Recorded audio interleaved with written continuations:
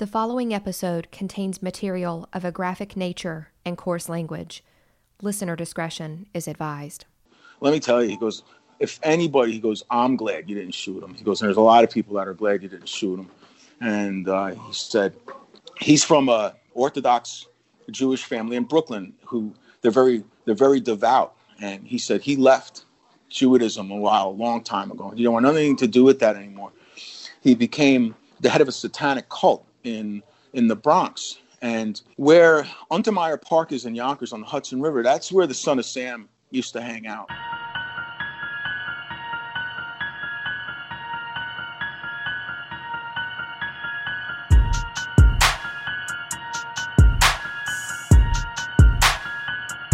The defendant's commission of these 4 murders over a 10-day period is one of the worst killing sprees in the history of this state.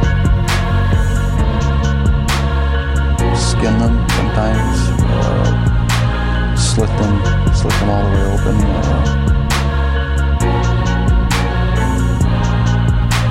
I'm here looking for the spirits of anybody that still remains. I have a device in my hand. If you would like to talk to it, please come forward. Tell me your story. Maybe I should have killed 400 or 500 people, then I would have felt better. Then when I felt like I really offered society something. You are listening to Serial Spirits, the podcast.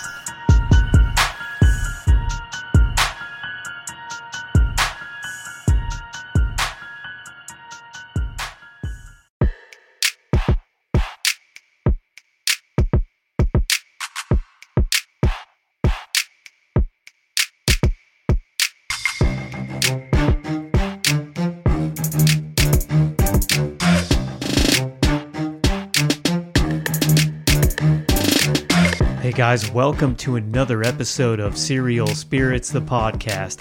It is me, your host, Brendan Shea, and still with me in our quarantine bunker of the basement in Huntington, West Virginia is the beautiful, the lovely Annie Weaves, how is it, Shea Bay? Well, we're here. We're still here Haven't in the left same house. spot we were last time. So We have not left the house. We've gone and done little tiny things, but we've been at home the whole time, and it's getting to where the point where I want to pull my hair out. But we are doing our part, and we're so grateful for everyone else who has done their part as well, because we know it's hard. We know that everyone is socially distanced, but we love you. We are there with you. And that's kind of why we're doing tonight's episode. Yeah, we wanted to make this a snippet, but it ended up turning into a full-on episode. And we got 2 great stories that we're going to tell today. Amazing. And one is our friend Tessa Morrow. She's going to come on, and she apparently has an amazing story. I haven't listened to it yet. She does. It's absolutely incredible. Tessa and I had a great discussion about Waverly Hills Sanatorium. So a couple of weeks ago, we put out on our social media, we wanted people to stay connected with us, basically. And so we said, what things do we love that we wish we could see in this quarantine? Number 1, our friends and family. And number 2, these haunted locations that we love so much. And crime stories. So we asked people to write in or email us or call us and give us their creepiest paranormal stories. And we have gotten a good response so far. Thank you to everyone who has contacted us. And we're going to bring you a couple of those stories today. Yeah, and I'm going to be talking to Chris De Moraes, and he is a longtime unbeliever like myself. He was a fan of the Unbelievable podcast and Unbelievers podcast now.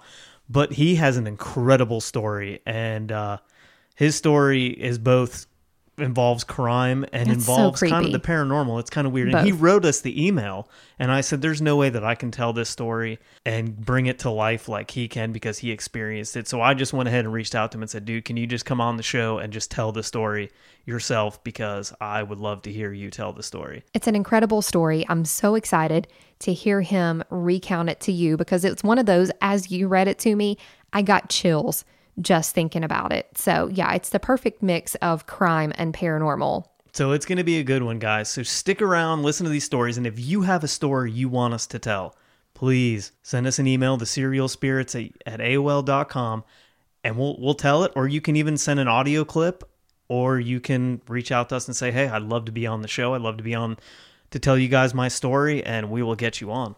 Because right now, we want to hear from our friends. We love you guys. We do this for you, and we hope that you enjoy it.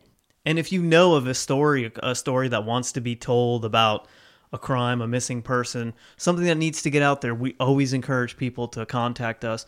There's no boundaries as far as we go. We will cover whatever it takes to, to find somebody who's missing. We'll keep it out there. It doesn't matter what it is. serialspirits@AOL.com. Annie, let's get into your story right now with Tessa Morrow, because I know it's a good one. Guys, welcome back to the show. My very dear friend, the paranormal prowler, Tessa Morrow. Tessa, thank you so much for coming back on to be part of our COVID Creeps and Curiosities show. Oh, thank you, Weaves. It's always so fun talking with you. So like I said, we wanted to reach out to some of our favorite friends and investigators to get some different paranormal stories, because it makes us all happy, right? The one thing we're missing right now is, well, not just the one thing, but one thing that we're missing is paranormal investigating. And you've lived on the West Coast from the East Coast, and I feel like you've investigated everywhere in between. And you've been to some places that are close to me that I'm ashamed to say I have actually never been to as a paranormal investigator. And one of those we are going to talk about today is Waverly Hills Sanatorium. Yes. So Waverly Hills did not disappoint. Okay. So Waverly Hills, for anybody who doesn't know, was a tuberculosis hospital. It opened originally in 1910 for 40 to 50 patients. And then the building that you see today was built in 1926 and ran through 1961. And I've read online that in the time that it functioned as a sanatorium, 63,000 people died at Waverly Hills. That's insane. I literally just got chills all over me just saying that. That it's so crazy to think about. Yeah, that's a huge number for sure. And it is heartbreaking when you just think about it. Like one human life is precious. And here we have several thousands who just died from this horrific disease, tuberculosis. Right. Yeah, it was just, I've always wanted to go there. Mind you, Waverly Hills has always been on my list of places to go to. And my friend David and I, when we went there, we gathered a good amount of EVPs while there. And I kind of just want to first say that I feel like I need to say this, that when we went, it was a huge group of people, like a huge amount. So I was immediately bummed out thinking, okay, it's going to be hard to get any sort of evidence, Right. Then we had the option to free roam. So they cut the huge group that we were into two groups. And one group got the top floors and the other group got floors 1 and 2, where the death tunnel is, and where they performed on the bodies and stuff. And then after 3 hours, we would switch floors. So we got to spend time on each floor, and it was really great. And it was really spacious, so much so that when we dispersed, I tell you, it was really hard to find another person. It was really rare when you actually saw another person. So I just had to say that, because for the most part, it was nice and quiet and private, and very little debunking was actually needed. I did the same thing with a tour at Trans-Allegheny Asylum in Weston, West Virginia.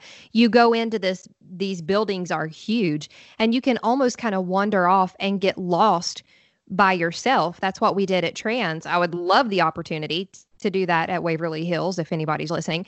But so tell us, you pull up to this place and the building is absolutely huge. What's your first impression of this place? Well, that's an interesting question, actually, because 4 months earlier, I was driving through there and I had looked up the hours, not thinking like certain hours for tours and stuff, and they said they were open. And so I see it was during the day when I went for the first time, but they were closed. And the only thing I ran into was a turkey. It is Kentucky, remember.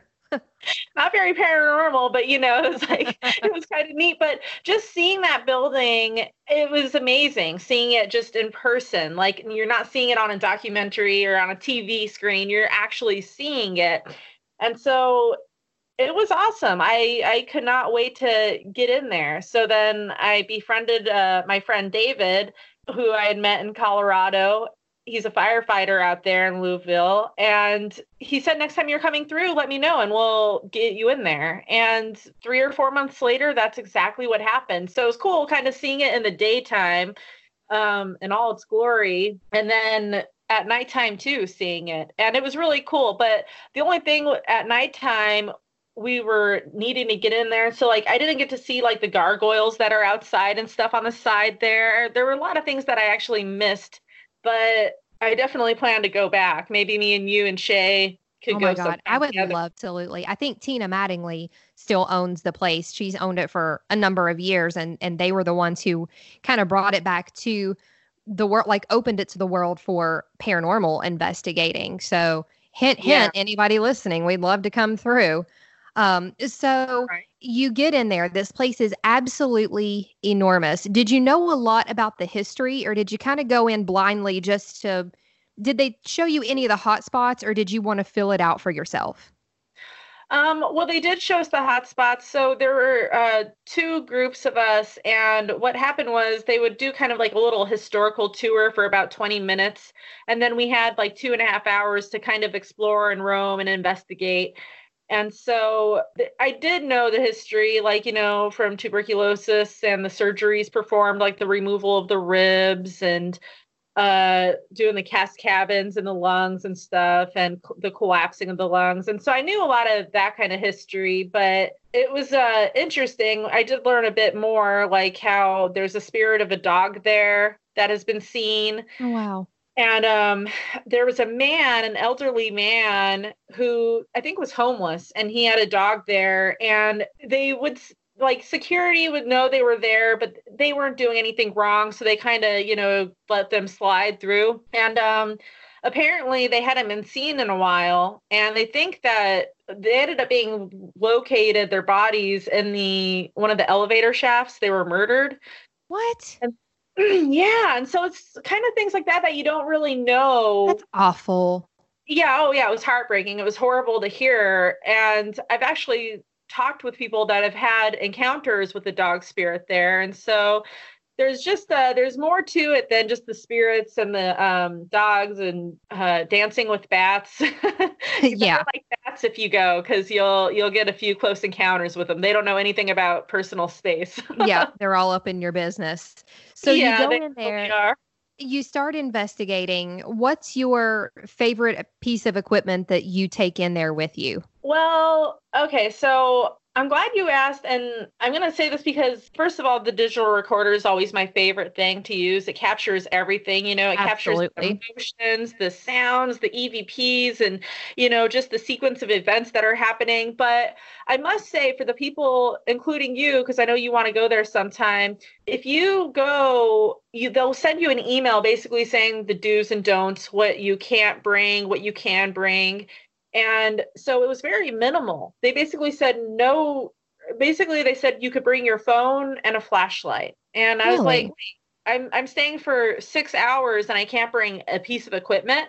So the investigator and me, obviously, I was like, okay, I'll leave the ovulus. I'll leave, Right. I'll leave everything else at home, I guess. But Your arsenal? Yeah. right, I'm bringing that thing like it's an extra limb. And Right. so I ended up going there, and they asked, like, who here are paranormal investigators? And, a sea of hands go up.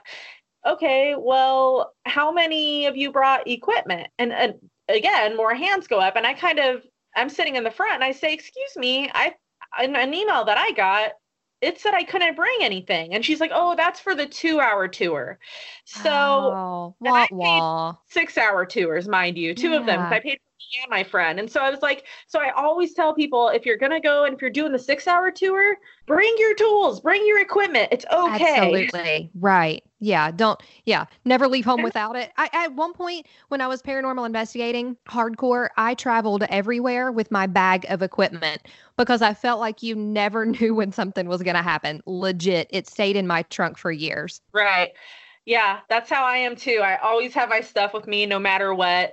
And I did. I had that stuff with me too in Louisville. And then when I saw that email, I was like, there's no way that I want to get something taken away or confiscated or have to sit in the car all night while I'm, investigating. Right. So I left it at my friend's house in Louisville. I mean, that night. But it was really interesting, just being there at Waverly. When you're standing there and no one's around, but you feel something there, like an energy that's not your own. Like you can feel the presence behind you or around you or surrounding you. And that happened a lot at Waverly Hills. So were you able to record with anything? Did you record with your phone, or because I know you said you got EVPs? Well, yeah, I had my digital recorder with me because I figured that's not going to search us, and it's tiny enough. And so I did have that with me, and I did several sessions with that. Basically, the whole time we were there, I was recording. So ton of sessions. So we did get, everything we got was EVPs, and it was really interesting. What areas in the building did you find to be the most active, or that you got the best EVPs? We were all over that place. We were on all floors. I really liked the death tunnel. And mind you, I had just had my attachment, so I was still kind of dealing with that. And they even said, like, if you have asthma, if you have COPD, if you have any respiratory issues or are not healthy, don't go down to the tunnel. We won't pick you up and bring you back up. Explain the tunnel to people real quickly, if you've never heard of the death tunnel at Waverly. Yeah, it's the body chute, also known as the death tunnel. And that's where the bodies would come and go. First, it was just because, like, the employees that had to park, they had to park quite a distance away from the hospital. And so then they would have to make that long trek to the hospital, to the sanatorium. And so originally they did the tunnel for people, for the, delivery services and the people to go back and forth. And then so many people were dying that they kind of had a good system where they didn't want the people who had tuberculosis who were there, who were still alive, to see all the bodies going through. Right. So they would put them in through the elevator and straight down to the, where they would be like autopsied and performed. And then they would go into the death tunnel.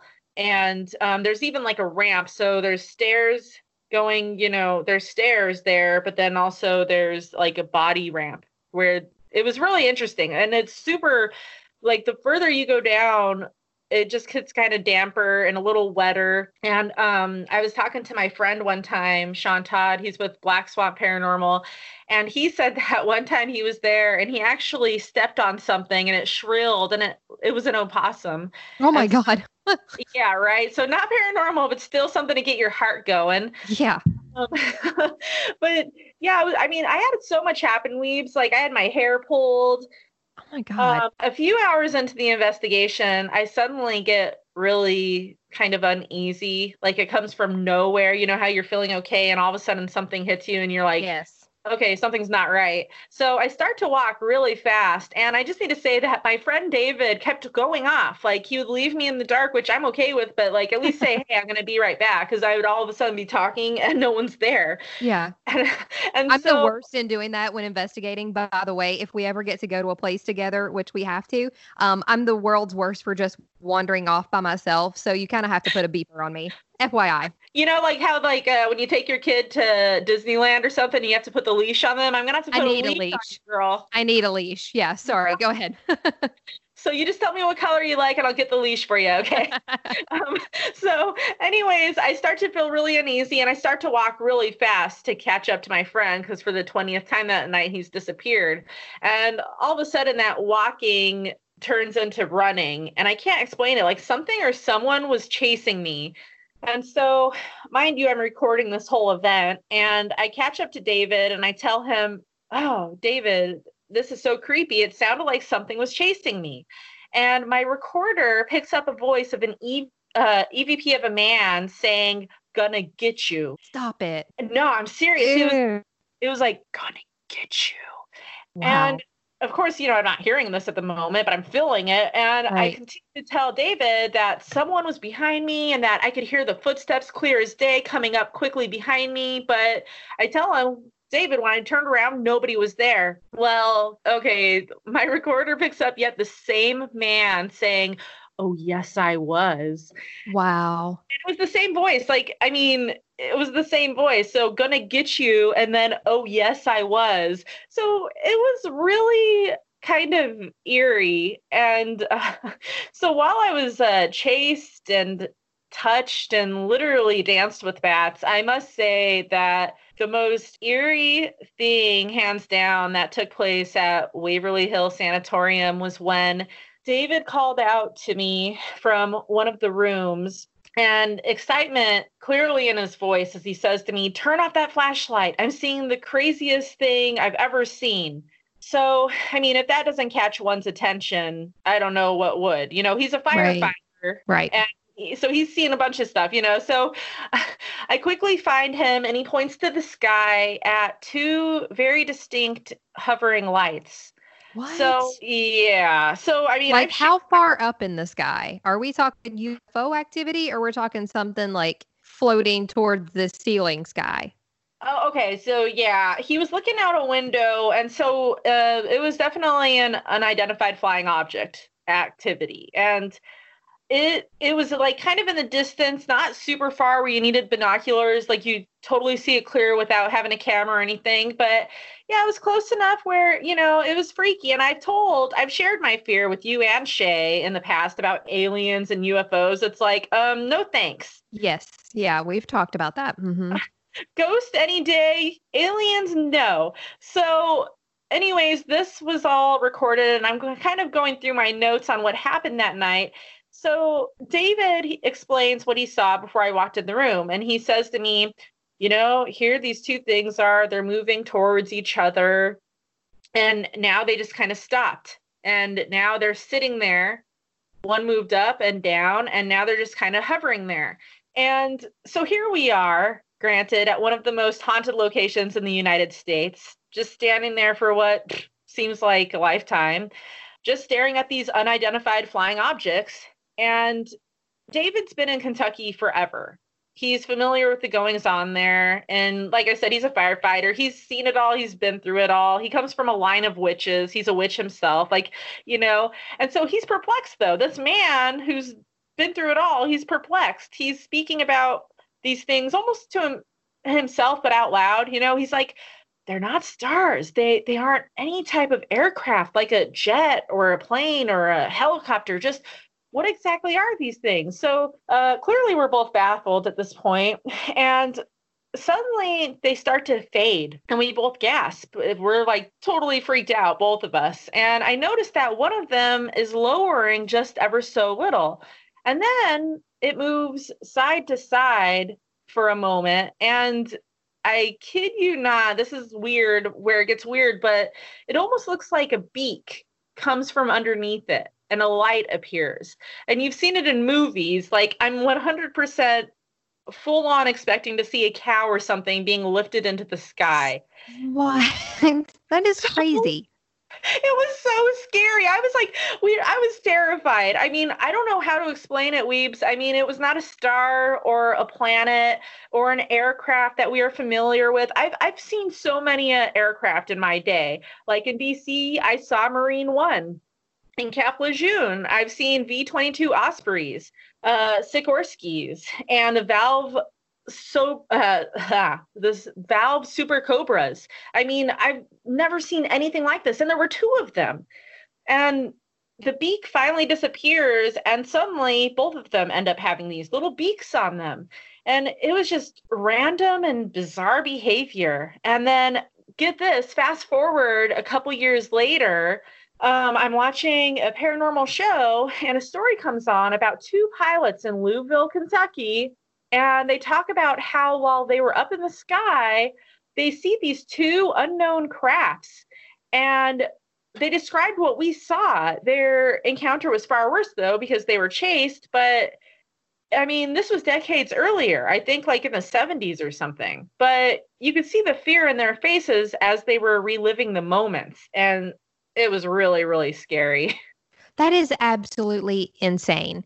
And you see a lot of these, you know, some of these shows are coming out right now, like Hellier, that are talking about the weirdness in Kentucky, and they talk a lot about UFOs. We interviewed a guy who was interviewed on Hellier. They're coming out with their own podcast, and he was actually in a part of Kentucky like 10 minutes from where I grew up.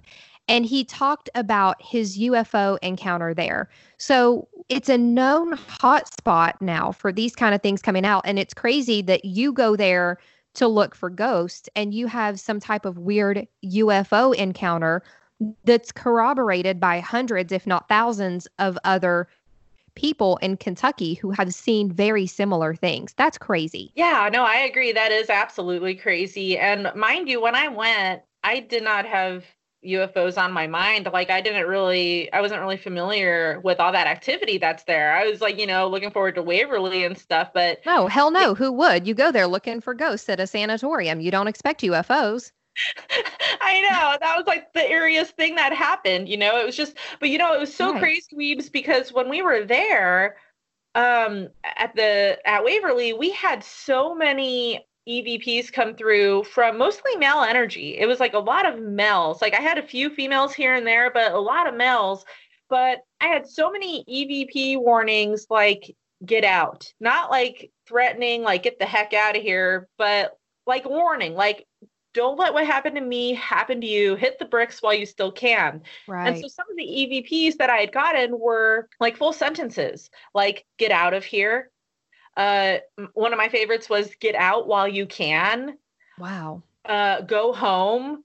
Don't go in there. And a few more like that were a little more on the obscene side, but it was really interesting. It's always bizarre when you get things like that. And you could just tell in their voices, they weren't threatening matter. They're just kind of like, this isn't a good place. This is not a safe place. Well, and you have to wonder too, once Waverly Hills closed as a tuberculosis hospital in the 60s, then they reopened later as a nursing home. And so it's almost like you can't differentiate. Are these people telling you to get out of here because they don't want you to catch this terrible disease? Or could these have been older spirits that were there that were so unhappy that they had been placed in this facility that they're just like, get out of here. You don't want to be here. Right.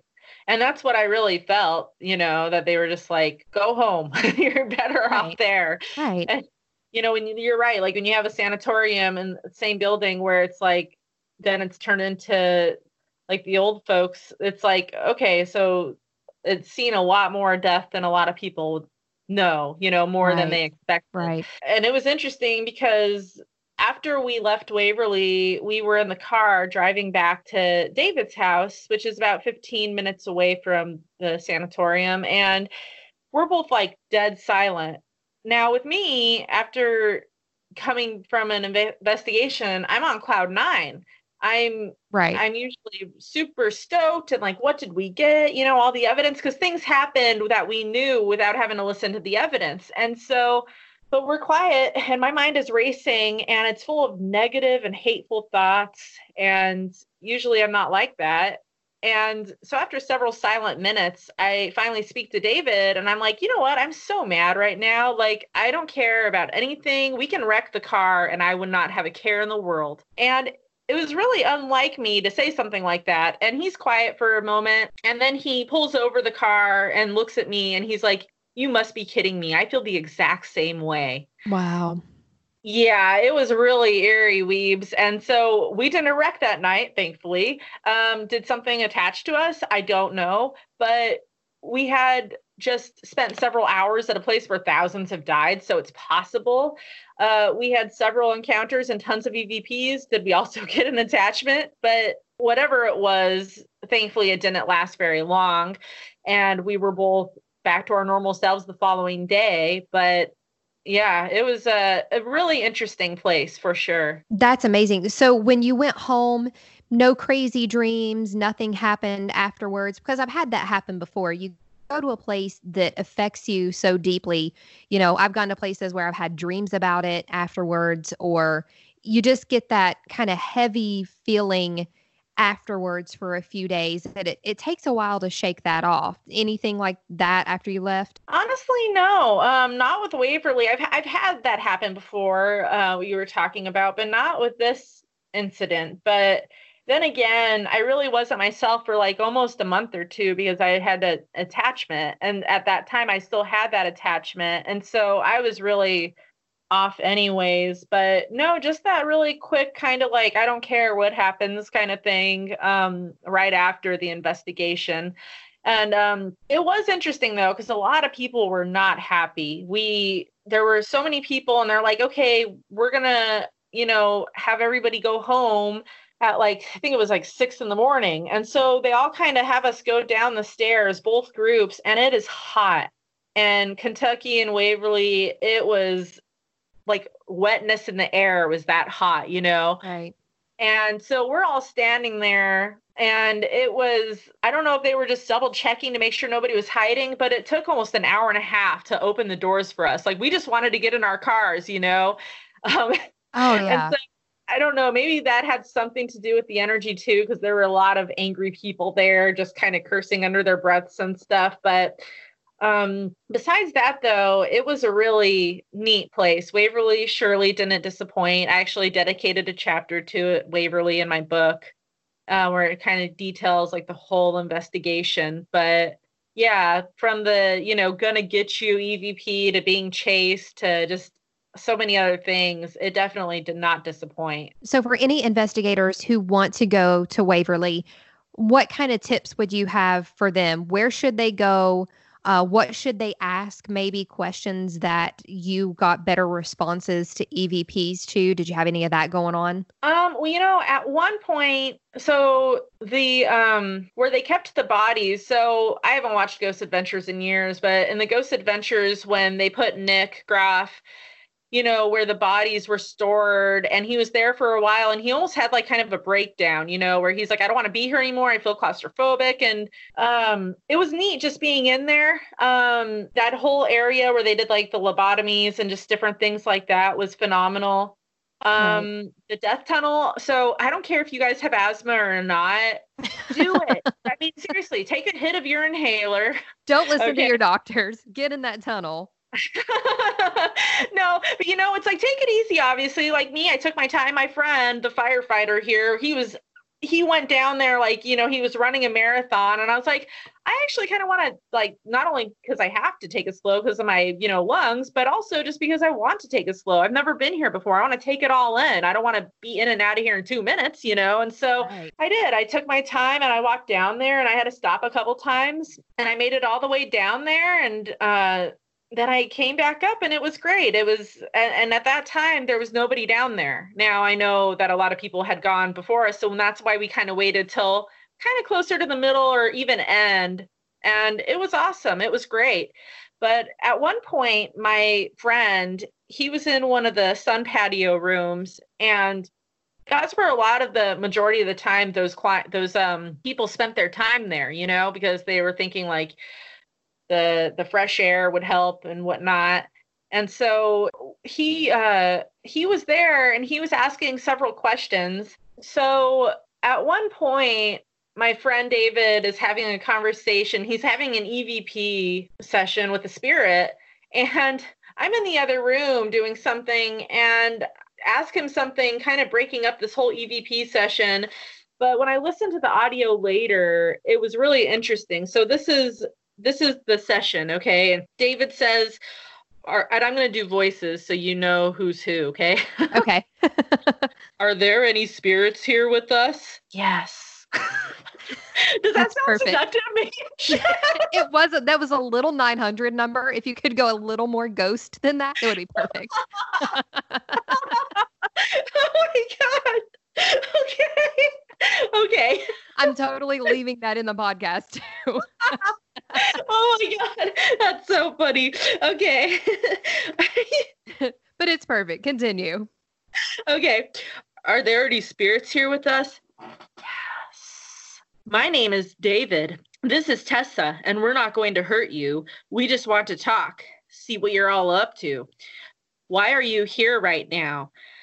How long have you been here? I know there's somebody here with us. No. We just want to see what's going on. Hey. Did you die here? Yes. Do you have any friends here? No. What month did you die? April. What year? Help. You don't want to know. Were one of these your room? No. Do you remember what room you died in? No. No. Were you scared? Yes. So that was it. And it was interesting because that's, let's see here. 1, 2, 3, 4, 5, 6, 7, 8, 9, 10 questions and 10 answers.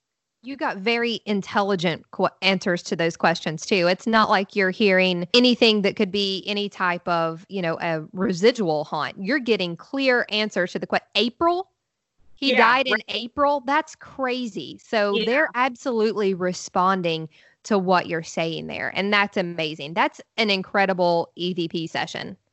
Right. And that's the bummer when it comes to EVPs, though, because you don't hear it right away. Sometimes you do, but for the most part, you hear it afterwards. And so I was mad at myself that I interrupted this whole full-on conversation, but it was phenomenal. And it was great just getting that. And we asked several questions, like, what's your name? And we got several answers. We had one man say Seth.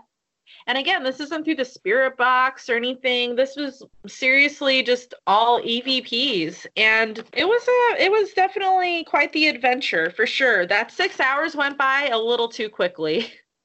So on a scale of 1 to 10, how haunted do you think Waverly Hills Sanatorium is?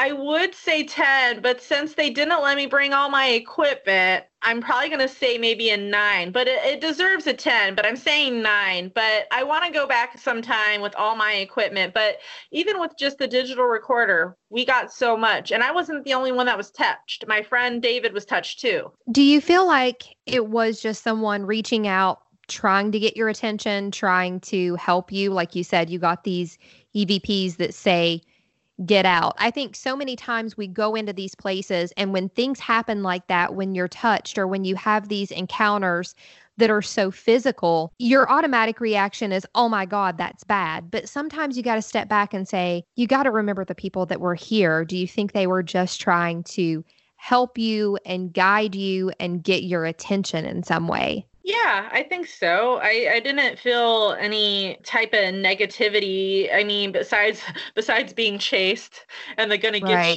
But I mean, even that wasn't like threatening, like I'm gonna hurt you or something. But yeah, for the most part, I really did feel just like they really were super legit, not wanting me or anybody else to have the same fate that they had, These days, tuberculosis still happens and it still kills a lot of people. But back then it was just almost like a death sentence. But, there was one thing that I did learn there, and it was kind of like a heartwarming story where these two sisters, they both contracted TB.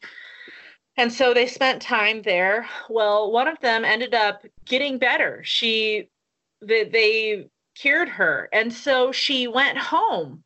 Well, she found out that her sister was still there and that she was getting worse. And so even though she knew it was possible she could contract this horrendous disease again, she went back to stay with her sister, to spend time with her. She caught it again, and for the second time. So her sister ended up dying, but she ended up surviving, and she lived to be a very old lady. I mean, she died the year that, I think it was the year before that I had gone out there. Wow. And that was in 2016. So she died in 2015. So she lived to survive this, but I just thought it was so sweet that she wanted to be with her sister. She didn't want her sister to be alone. I read that somewhere else when I was doing some research about Waverly. They actually had visiting days. And so you could go in and see your loved ones, even though you knew they were so sick and there was a chance that you could get sick. And they went even though, because Waverly is absolutely completely secluded. when it functioned as a TB hospital, it was its own city in its own right. Like it had its own postal service, its own water system.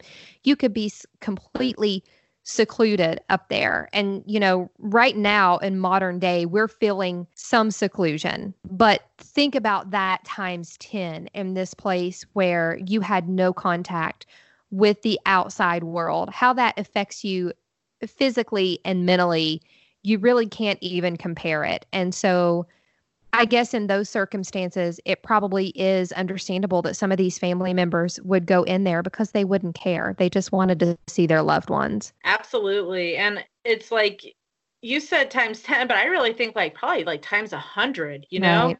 Yeah. Like I just can't even imagine. And it just makes you grateful for what you have. But yeah, and it was interesting being there and learning just exactly what they would do to try to heal the person, and you hear about these things and you're just like, God, that's cruel. That's like torture. Right. But they were practicing medicine. They didn't know, this was this horrendous disease that was killing people left and right.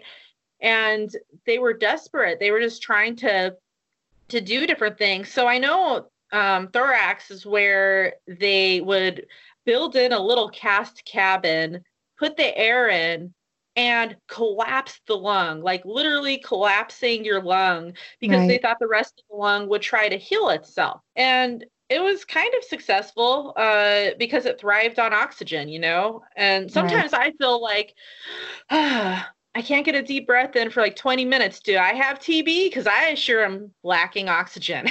Right. But, well, and it makes you think about, there's a reason it's called the practice of medicine. And they had no idea until the antibiotic was created that killed tuberculosis and ended up shutting down all of these sanatoriums. They had no idea how to treat it. And you're kind of seeing that right now with COVID-19. It's scary. Mm-hmm. They're trying to find this vaccination, but we are in the practice of medicine right now. Right. Yeah. And we've gone through this before with Spanish flu, the bubonic plague, the yellow fever. And it's just times are hard right now, but they will get better. And it's sad because we are going to lose people. Hopefully nobody we know but every life is precious, but things will get back to normal eventually. And when they do, you and I are going to Waverly Hills Sanatorium because I think that's what we need to do to kick all this. That's going to be like our present to ourselves. Once all this is over, we're going to Waverly Hills to ghost hunt. Oh, girl, I am so down with that. I would love that for sure. I don't think they'll know what to do with us. Probably not together. When we show up and I'm on a leash and you're like, she's with me, it's going to be weird from the get-go. So just tell them to mind their own business. I could so picture you on the leash too, by the way. We were talking about a while back when we were talking about the scene on Happy Gilmore when Steve has the lipstick and he's like, oh, yes. He's marking people off his list and rubbing the lipstick all over his face. Yes. God, I'm glad I called that guy. I was I'm totally gonna do up a video of that, obnoxiously putting on this horrendous colored lipstick and just marking off the names and yes, marking people off of our list one by one. So Tessa, tell everybody about your podcast, when and where they can find it. Yeah, my podcast, Paranormal Prowlers Podcast, 1-year anniversary just popped up April 9th. And congratulations. That's a big deal for a podcaster. Thanks. Yeah, it's very exciting. It's been awesome. Coming from the radio world, it's refreshing because I get to know where the people are coming from, where they're listening from, And so as to date, in the 1 year, I've had 35 countries listen, and every state, with the exception of Rhode Island, has listened. So, all those in Rhode Island, please pay attention right now. Until I get a listener from Rhode Island, they are on my list. And if you want to be marked off with lipstick, you better listen. Exactly right. But yeah, my podcast, it has everything to do with the paranormal and the unknown, the bizarre, everything spooky. I will have different episodes where, it's just me talking about certain things, certain subjects, like, the Mothman, which you and Shay were both on, or the Jersey Devil, different things like that. But with this quarantine happening, I tell you, I have a lot of people lined up to be guests. And so I'm really excited about that. But yeah, new episodes come out Monday, 9 a.m. And you could find Paranormal Prowlers podcast basically anywhere. Spotify, Deezer, Castbox, Apple, podcast, basically wherever podcasts are, you could find it. And I have about 55 up right now, 55 episodes. But yeah, it's been a good adventure for sure. That's awesome. I'm so glad that you've done so well, because you are literally one of the best people that I've ever met in the paranormal. And so we're always glad. Blushing. No, stop. We're always glad to have you on. You're welcome anytime. We've got to get you on again to talk about your attachment, because that interests me a lot. Absolutely. Anytime. Yeah. My attachment comes with a lot of history and a lot of backstory and stuff. So yeah, anytime, I'm always willing to share it. And tell us where we can find your book that you just read that excerpt from. Yeah, the book, Paranormal Prowlers, I'm Always With You. You can find that basically on Amazon or Barnes & Noble, but really I suggest that anybody who wants to get it from me. You could email me at paranormal.prowlers.podcast@gmail.com. When you get it through me, you get a signed copy. I usually write like not just as like an autograph, but I'll like write a note in it for you. And I make my own cards. So I throw in a card as well. And then I make my bookmarks. And so I throw in a bookmark too. And it's really, really, really corny. And since we're on video, I'm going to show you. But I have a little headstone on the bottom and it says "Read in peace." So it's still R.I.P. I know. I'm a corny goof. I can't get enough. I love it though. I love it. You make the best cards. I can say, as one of your pen pals, you totally show me up every time we exchange cards. 100%. Oh my God. No, I love it. And, I've been really slacking this year with the card writing, but that's one of my things. I'm quarantined. I'm going to get back into it, jump back on that saddle, because I need to do it. But yeah, so anyways, yeah, the book, if you want it, please let me know. Go through me and you'll get all the works with it and stuff. So yeah, and I made it easy. It's just straight up $20, and that's with shipping and everything. I think on Amazon it's $17, but yeah. So email Tessa, get it that way, because her card and her bookmark is totally worth what you get. Absolutely. Paranormal.prowlers.podcast@gmail.com. And for the people who are Amazon Prime, you can actually read the ebook for free, but you don't get an autograph with that. Mm-mm. No, it's lame. No. Spring for the extras with this one. You won't regret it. Oh, and I have to say that when you guys, if you do listen to my podcast, we're ever since Weeb's little baby was born, you could hear her howling at the end of the episode. Yes, you can. Rory made her very first podcast appearance with Tessa. And yeah, it's just my baby crying. I promise I wasn't doing anything bad to her. She was just hungry or needed a nap.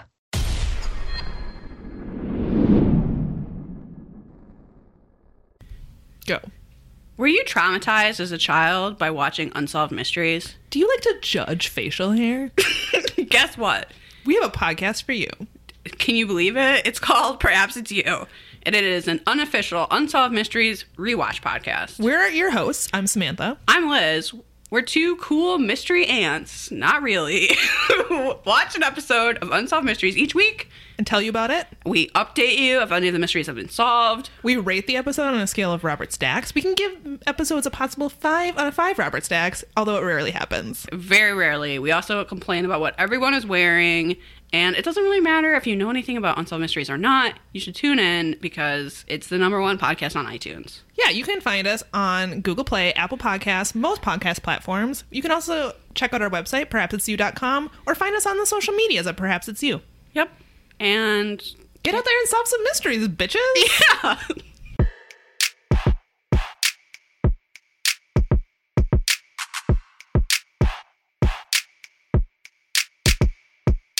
So Annie, guess what? What, Shay? I just got off the phone with Mike Diamond. You know, Mike Deli Meats. Deli Meats. Yeah, and he just told me that we have a Patreon set up. We do have a Patreon. 100%. Hot diggity dog. And we are so excited to be part of this Patreon with ParanormalWarehouse.com because guess what?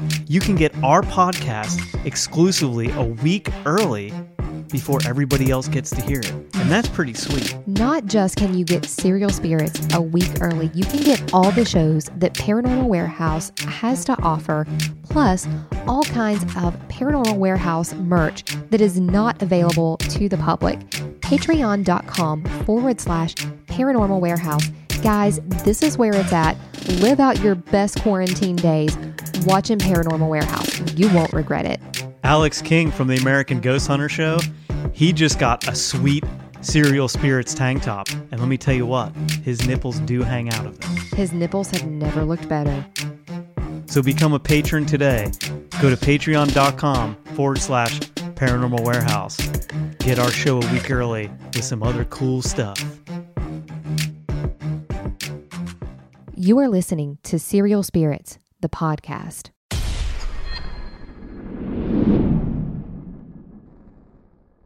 I don't know. That story that Tessa told is pretty cool. I mean, you know, my we're gosh. all in the So- high strangeness, and this is just, it's weird. You go to a place like Waverly Hills Sanatorium, which is one of the most notoriously haunted places, not just in the US, but in the entire world. And she has this freaking UFO encounter. Like, how strange is that? That's pretty nuts. I've been there 3 times, and I've had some pretty incredible encounters there myself, but never a UFO story. So right now we're going to jump into the story with Chris De Moraes, and this is a good one, guys. All right, so with me right now is Chris De Moraes. He is a longtime unbeliever, and if you guys listen to this show long enough, you know what an unbeliever is because we've talked about it several times. Well, he sent an email when we wanted to talk about the stuff we wanted people to talk about, tell us crazy stories, and he said a zinger. This one was great, and there was no way that I could read this and not, cast the emotion that's invested in it. And that's why I wanted to bring him on. So, Chris, you're here. You're going to tell us this story. It's a crazy story. How are you doing today? All right. How you doing, Brad? We're staying safe, staying healthy. Are you guys nice and quarantined there? Where are you at? Are you in New York? Are you in somewhere else? Yeah. So no, when I retired, I knew I was retiring, and I put my house for sale. I got custody of my kids. Put my house up for sale in New York. I was right outside of New York City, so I wanted to get out of there. And I found a place down in Fairplay, South Carolina. It's super rural. I'm actually about 2 miles from the Georgia border. I have 5 acres of property, a nice house.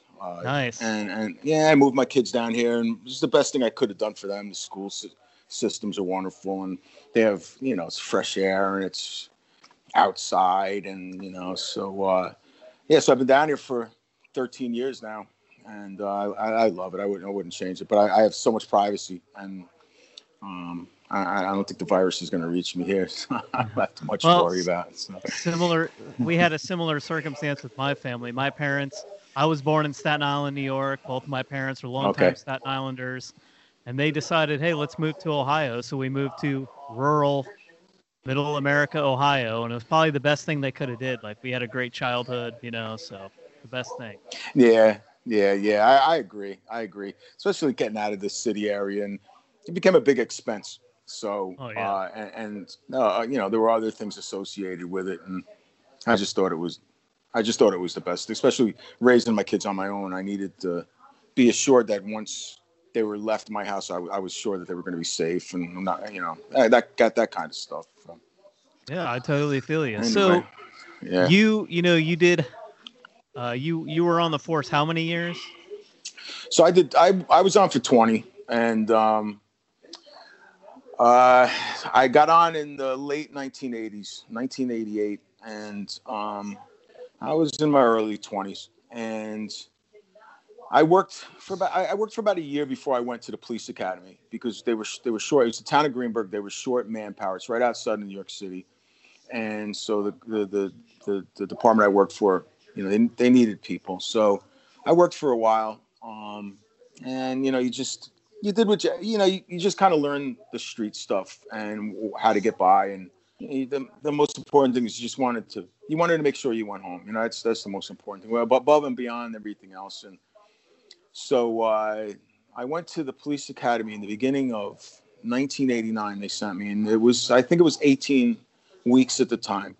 And you pretty much you can throw everything out except for the laws. The penal law, the vehicle and traffic law, all that stuff that you learn you need to know. That's important. There are other things, but you get back to work then, and you just rely on your instincts and whatever you learn from the streets, and most guys aren't cops before they're cops, obviously. So there are things So you sent us a zinger of a story, and I just want to get... Yeah, it was... I, as a matter of fact, about 2 weeks ago, 2 weeks prior to seeing your message, my youngest daughter had come by, and we were talking about... I don't remember what the subject matter was, but we were talking about some things. I think it was... I had told somebody a story and about something unassociated with that. I was a cop though, and the woman I was talking to said, "Well, you have a lot of weird stories, a lot of messed up stories." And so I told my daughter that one. I said, I remember a call when I had worked for about a year, went to the police academy, got out. I was on for I don't know, maybe 5 or 6 months, and I was working a midnight shift, and we were so low manpower. A lot of times we'd work by ourselves on the road. Alone, and no backup, no other police officers in the area. Sometimes there were guys from other departments that were on the same radio frequency, and you could either catch one of them to give you help, or you'd radio back to your precinct and you'd say, "Hey, I need some help," and hopefully somebody would come. Otherwise, you would just have to do whatever it is you needed to do on your own. And I started to carry 2 and 3 pairs of handcuffs because of that. Because it was just it got to a point where it was getting more difficult. So I was working at midnight, and I was around maybe 2 a.m, I guess. And we had hotels and motels that the county of Westchester had made a deal with New York City and some of the other cities in that area, Mount Vernon and New Rochelle and everything, that they were going to take. There's some people that were on Section 8. I guess they had ran out of Section 8 housing, and they wanted to give people housing. So what they did was they looked for communities and areas that had a lot of hotels and motels. And they entered into contracts with the owners of these properties that they could put the people that were on Section 8 in these facilities. And we got a lot. At one point, I think we had over 1,500 people that were living in these facilities. But it not only, it brought a lot of crime. It brought we had the burgeoning crack problem. So everybody was selling crack. A lot of people were smoking it. People in the community started smoking. We got prostitution problems out of it. It was a nightmare. And so it wasn't uncommon to keep going back and forth to these motels and hotels any time during the day. And so I got a call. There was one of the small motels. I think it probably had about 300 people in it. It was called the Parkway. And the dispatch said, respond to the Parkway Motel. There's a man at room 109, and he's kicking the door, and the occupant says that he has a baseball bat, and he's threatening him. So I feel that's not a big deal, And so I pull around the corner. I go down to the street, and I pull into the parking lot of the Parkway Motel. Usually there weren't too many cars. A lot of people that were on Section 8 at that time in those facilities didn't really drive. So the parking lot was relatively empty. When I pulled in, I could see the room to the right of me, and I saw this guy outside the room. And he was a tall, thin, white guy, long blonde hair, probably down well below his mid back. And he's kicking at this door, and I could see as I'm pulling in that he had a sword in one hand, like a samurai sword, and a huge, like 16-inch buck knife in the other hand.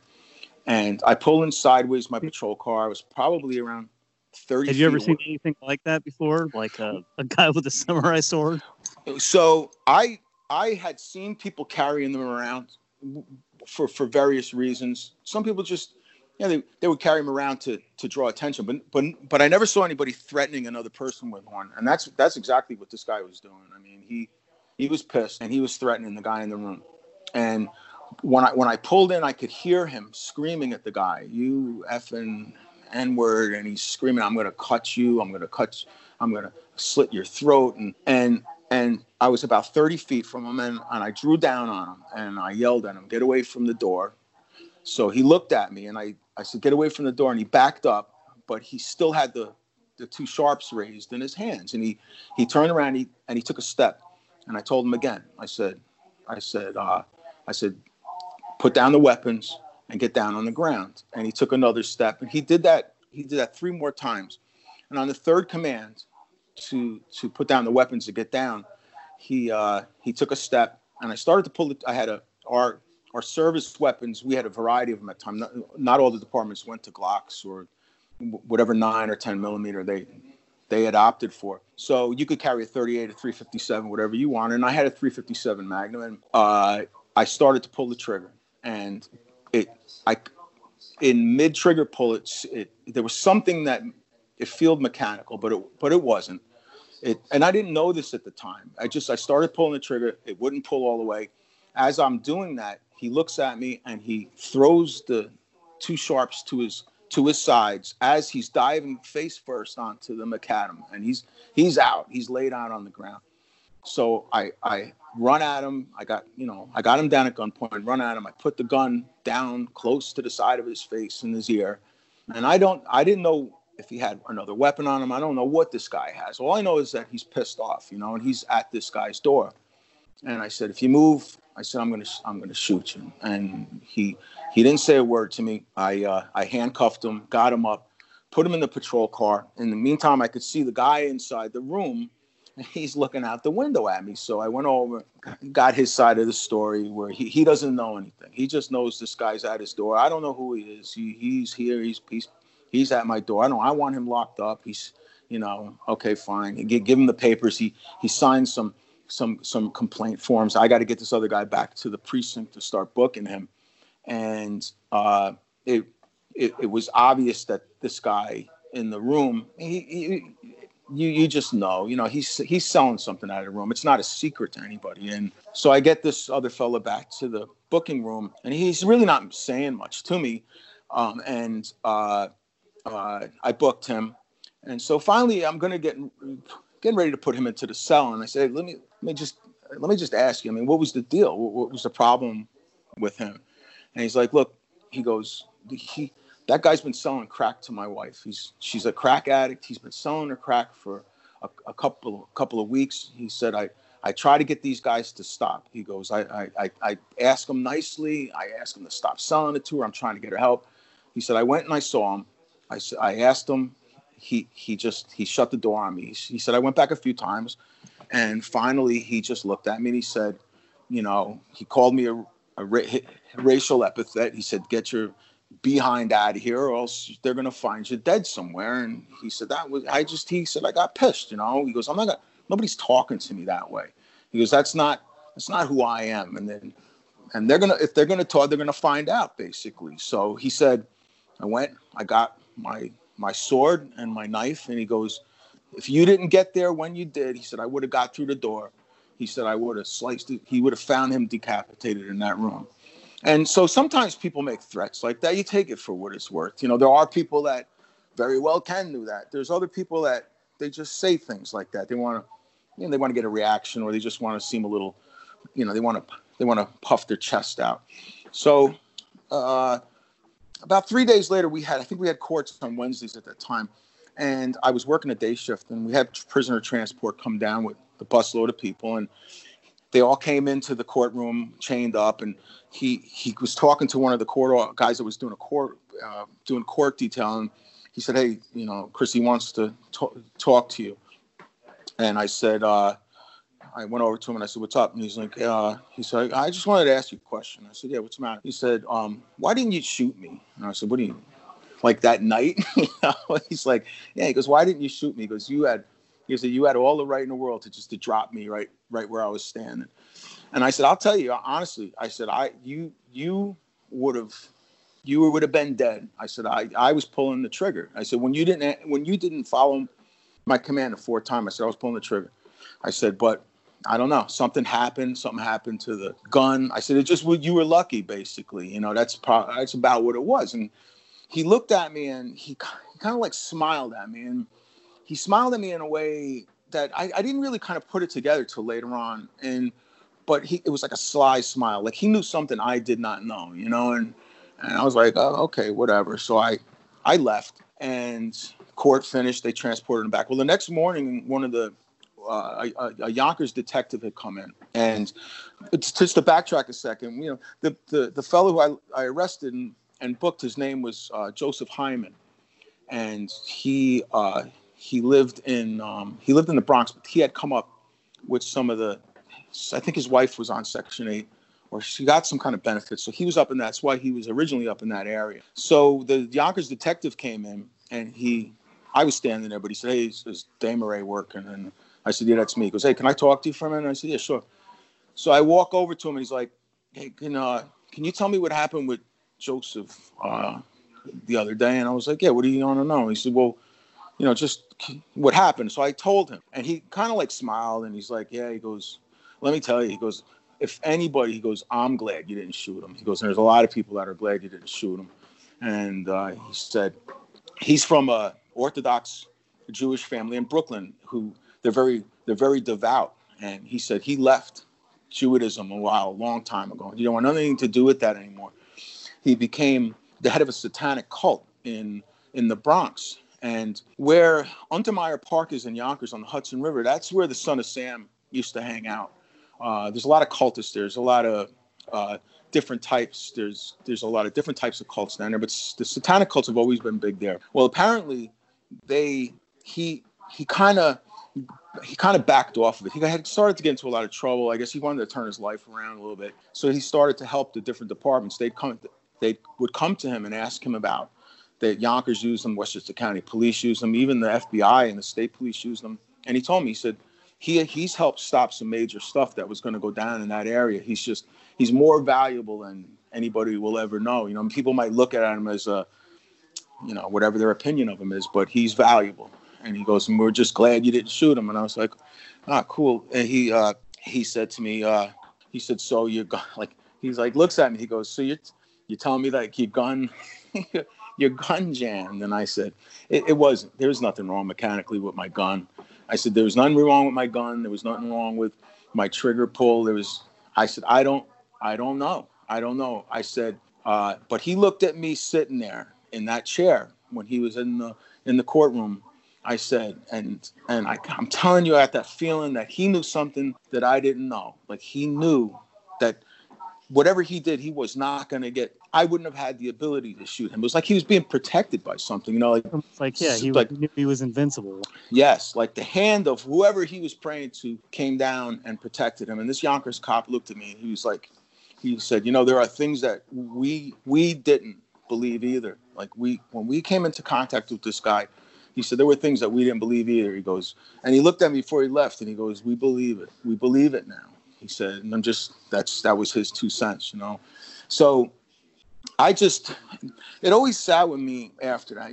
I don't know much about paranormal. I don't know much about religion outside of what I know of, the faith that I follow.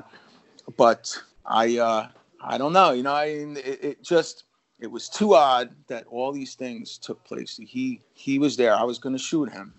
And when I went to go pull that trigger wouldn't pull.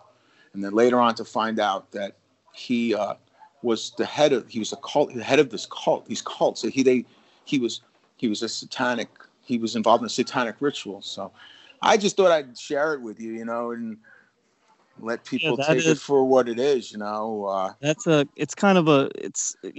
like you said, people take it how it is. People believe that it was some kind of divine intervention or maybe Satan intervening there. But or just he got lucky. But Yeah, the problem is, it's a weird story. Yeah, it was just it just happened so the duration of the incident, it was so quick that if you put everything in succession, there should have been no pause in action in the whole thing. He didn't stop. He didn't follow my commands. I should have shot him. He should have fell. When it came to the part of pulling the trigger, something stopped that trigger pull.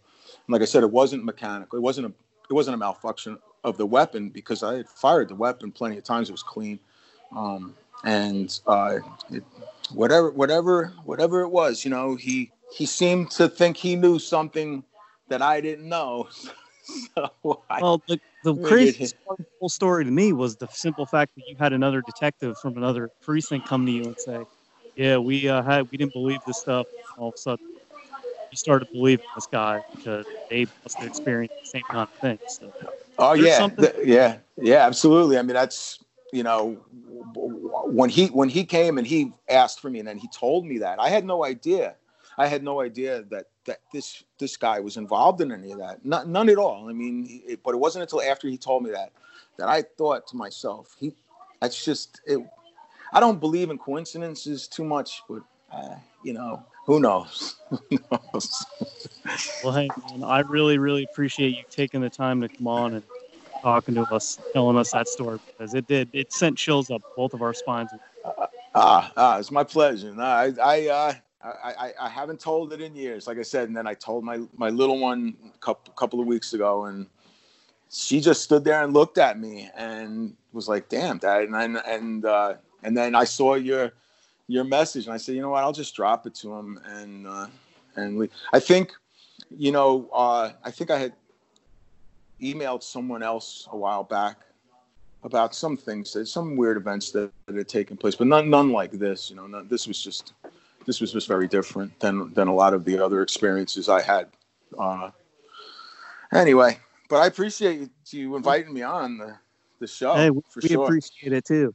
So yeah, Annie, what'd you think of that? What'd you think about actually hearing the story? Oh my God, that was absolutely insane. It's even crazier to hear him tell it, because you hear how deeply things like that affect people when it happens to them. And it sounds like maybe that was kind of a turning point for him. Maybe it opened his eyes to something he maybe previously didn't believe in. I don't know. Maybe that's why he became an unbeliever. So yeah, I mean, that is an incredible story. So grateful that you got to call in the show and tell us your story, Chris, because that was incredible. We love hearing from fans and listeners, so we are grateful for everyone who writes in. We love to tell your stories, again, because, that's how this lore is handed down, by storytelling. So we're just good old storytellers here in the hills of West Virginia, Shay. If you guys could see right now what we're doing, Rory woke up from her nap. I'm holding her. I'm standing here with my